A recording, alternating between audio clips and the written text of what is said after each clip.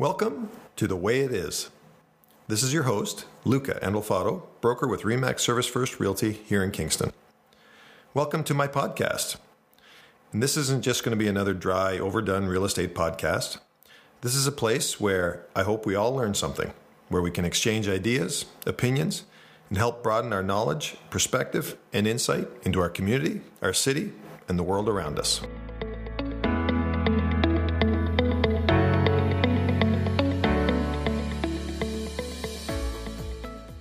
Hey again, everyone. Luca here with another installment of The Way It Is.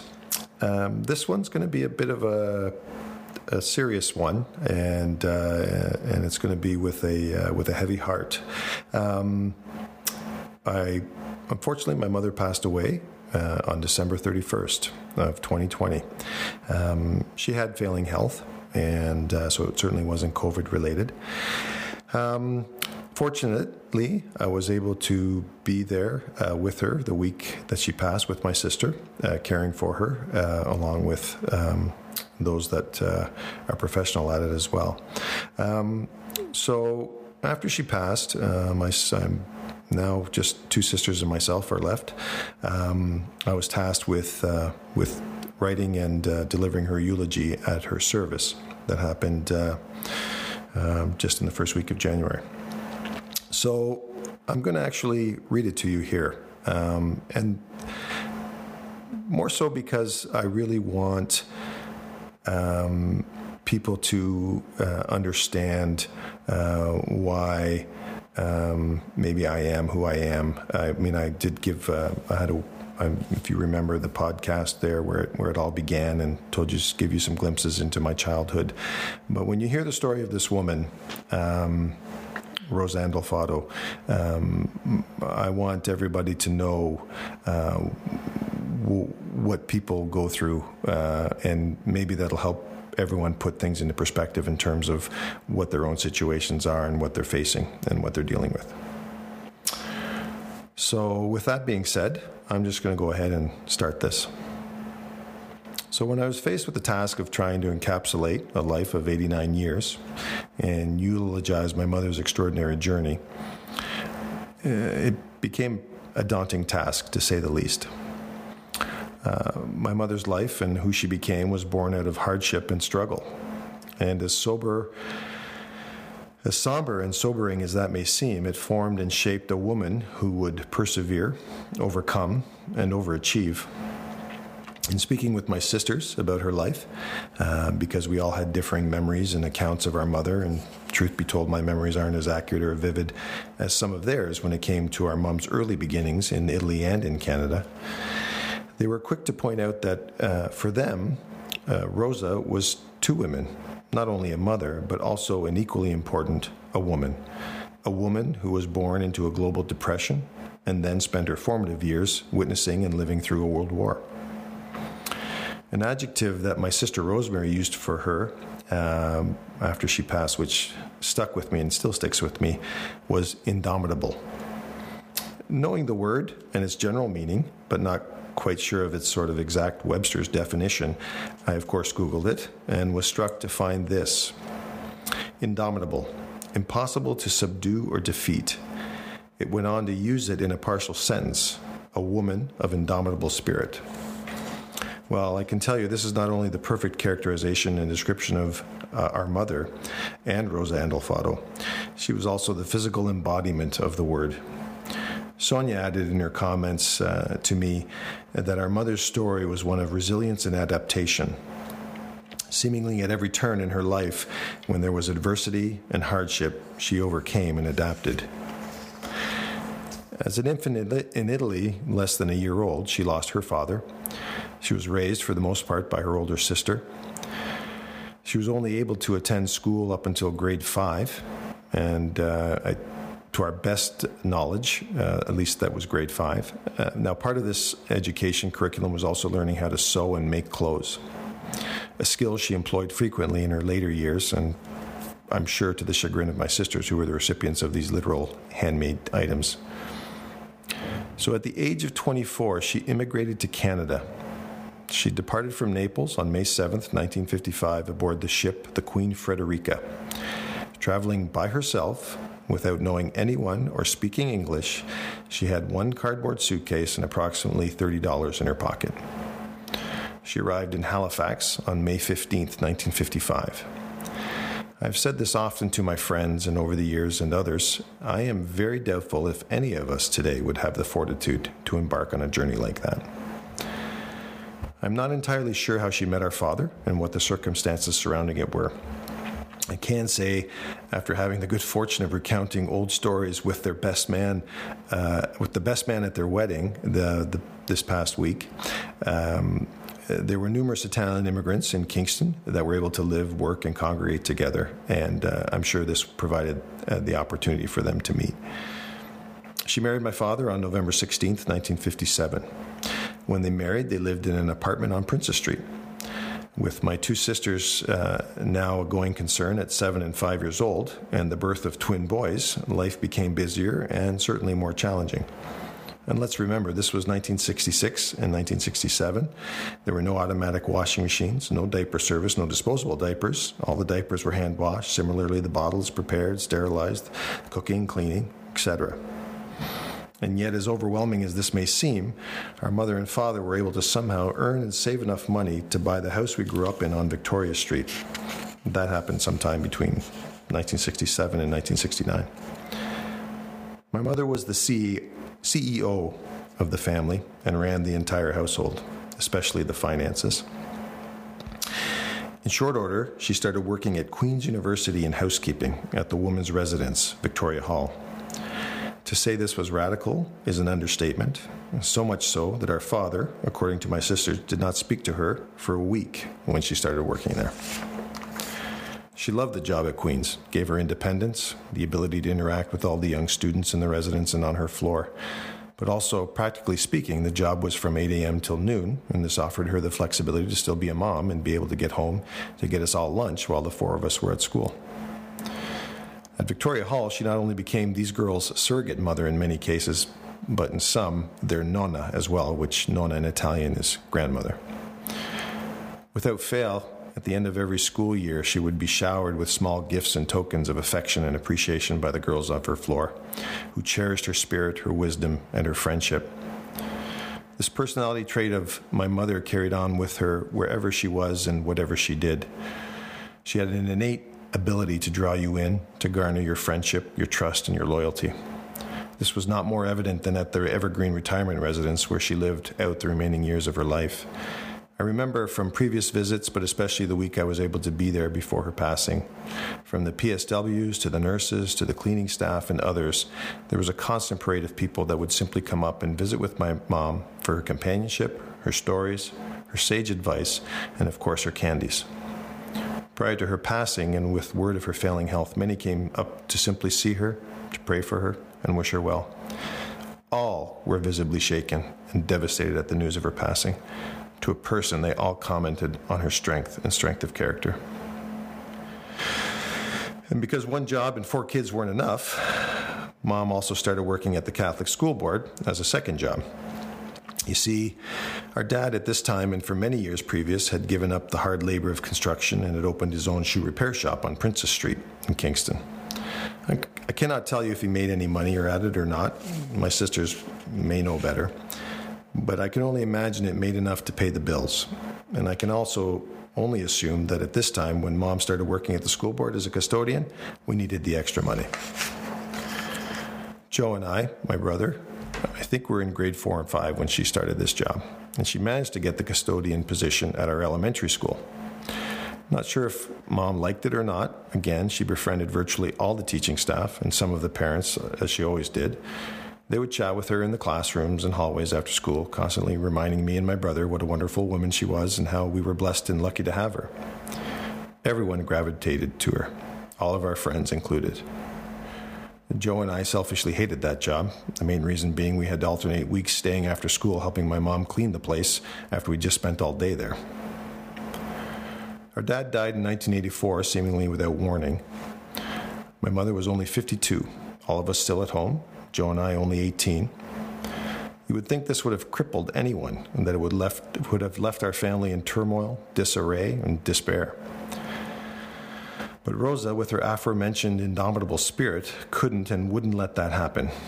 She soldiered on and continued to work and maintain us and the household.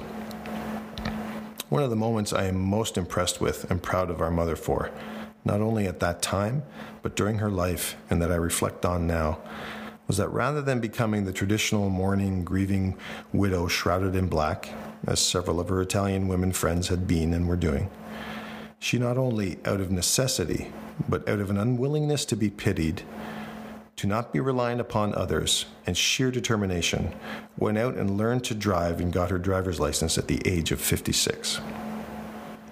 And she just didn't use this to simply navigate her neighborhood and go to the grocery store and back. No. Mom drove everywhere. Most impressively and rather incredulously, looking back, she drove several times to the U.S. to visit my sister and brother-in-law in Pennsylvania and elsewhere. The years went on in our new normal. Mom finally retired from the school board in Queens and moved to Brampton. This geographically made sense with my one sister Sonia there, me in Kingston, my brother Joe at the time in Ottawa, and Rosemary in the U.S. It was the logical place to go. It allowed her to reconnect with her family in Toronto, her sister, her cousins, and yet she still maintained connections in Kingston and a circle of friends who she stayed in contact with. I know from Sonia's recounting that when she first got there, she lived temporarily with her and her husband, Bob. Yeah, I've got two brother-in-laws, both named Bob. Crazy.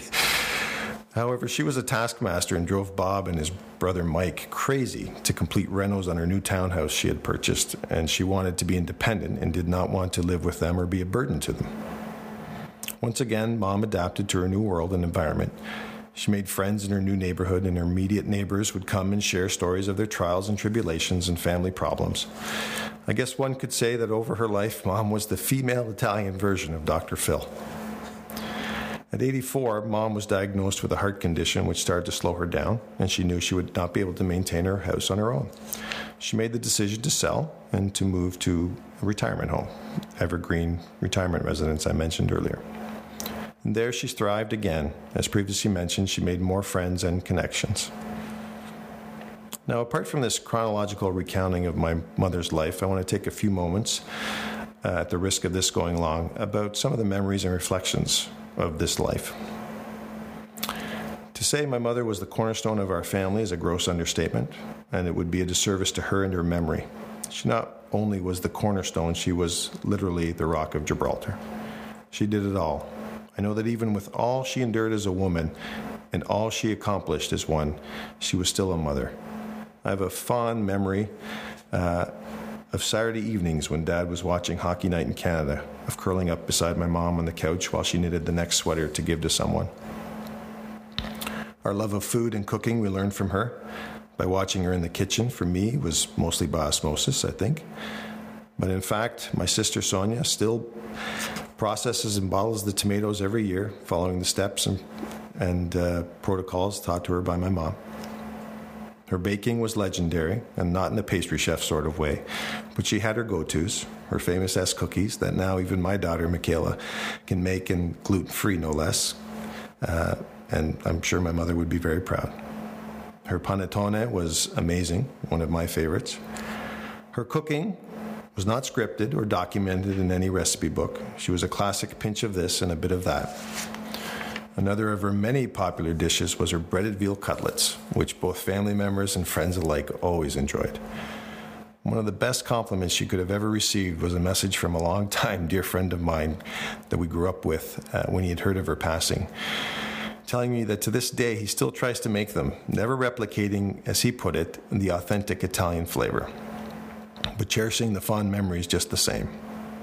You know, for all that I have just told you, another thing that stays with me is that as children we were never hungry and we always ate very well. I remember the dreaded weekly grocery trips to Loblaws, on Friday night no less. Can you imagine? The highlight of your Friday night as a kid was going to Loblaws with your mom. For a while it was just me and my mother at Victoria Street. I wanted to believe this time was good for her as it was for me. We kept each other company, her more for me than me for her. And I dare say I caused her some gray hairs during that time, and I am pretty sure she wore out a few rosaries in my name. My alarm clock was always the smell of espresso wafting up to my bedroom every morning when Mom would get up and make it. And she had a sense of humor as well, a bit sadistic and twisted, I think, not in a malicious or spiteful way, but in a more cunning one. A story comes to mind that I'm going to risk telling you here at the expense and embarrassment of those involved. My brother and I had just started dating our respective girlfriends, me, Holly, and Joe Carla. We had them over for dinner. My mother decided to make one of my dad's favorite meals, rabbit with polenta. Now, those of you that know our family also know that our garage was Old MacDonald's farm, and I think I mentioned that in my other episode. We raised the rabbits, chickens, ducks, pigeons, canaries, and so on. So my mom prepares the meal. Now, I can also tell you that in all the time we normally ate this meal, the rabbit had always been served in pieces. So I'm not sure what message my mom was trying to send, but when she brought that rabbit out to the table, it was whole and had this head still on it. Now, for those of you that can't picture what that might look like, it looked like a dead cat. Almost immediately, Carla excused herself to use the bathroom. Mom also had what I will refer to now as, she had some, I call them nonnyisms, these Italian proverbial nuggets of wisdom that she would drop when appropriate or the situation called for it. Some cannot be mentioned here as their vulgarity and graphicness would not be suitable. Plus, truthfully, a lot of them don't really translate well. I have a favorite one, so if you want to know it, you can reach out to me and ask me. Here's a couple. Fa bene e scorda, fa male e pensate. Loosely translated, meaning if you do good deeds, you forget about them. If you do ill ones, they haunt you. È più facile fare il pane quando hai il lievito. It's easier to make bread when you have yeast. Tra marito e moglie non può mettere un filo. Between husband and wife, you should not be able to fit even a thread. Rosa lived for and was devoted to her children and eventually her grandchildren. The goal and priority was always to do for them, regardless of the circumstances. One of her greatest sources of joy and pride came from knowing that all 4 of her children are university graduates. And although she was always very humble and certainly not boastful, I know this fact was a bragging point for her amongst the women of the Italian community. As a mother, she always did the best she could with what she knew and what she had to work with. She was undeniably ahead of her time. Her upbringing didn't offer her much in the way of parenting. However, she always instinctively knew what the best course of action was. Education was a critical piece for her. Spirited by her limited education, she always felt it was important for anyone to have and obtain, and not to waste. As when my sisters and I were thinking of donations for people to give to, we chose 2 of them. One my niece picked in Brampton called Hervolution, which helps young women into a STEM program. And here in Kingston, we picked Pathways because I know that's a great organization that helps underprivileged children try to obtain an education. I'm borrowing a very apt characterization of her from my sister Rosemary, who said, although she was physically fragile, she had a spine of steel and did things her way. In the end, she also had undoubtedly one of the strongest hearts on the planet, as even her physicians were amazed that she outlived her condition by several years. She was also not a woman that you would want to cross. Joe and I experienced firsthand her wrath if you lied to her or did something that hurt her. The stories of broken wooden spoons, thrown shoes and slippers, or whatever was in arm's reach are very real. She was exceptionally steadfast in her values, her morality, her devotion, and her commitment to doing the right thing. Her compass never wavered and provided guidance for not only us as children, but the countless others that welcomed her into their lives. Regrettably, she had to live through the passing of my brother and our brother Joe in 2018. This affected her deeply and profoundly, as she was now unable to see him at any time during his illness or even attend his funeral due to her failing health condition.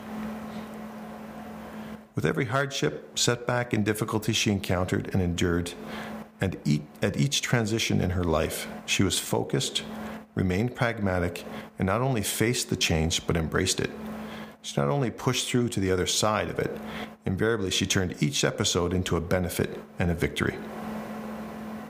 So as you can see, this life of Rosa Andolfatto, my mother, is not one that I feel needs to be mourned. I believe it needs to be celebrated and indeed even emulated. I know, as do my sisters, that she would not want us to be mournful for her, and she would not want us to waste time grieving. Instead, she would be adamant that we continue on and persevere as she had. Thank you very much for indulging me in this. We'll talk to you again.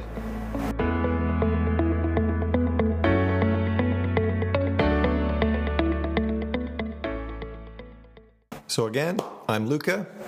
Hope you enjoyed today's podcast. Feel free to reach out anytime you want. 613-541-9220 or luca@lucafirst.com. Talk to you later.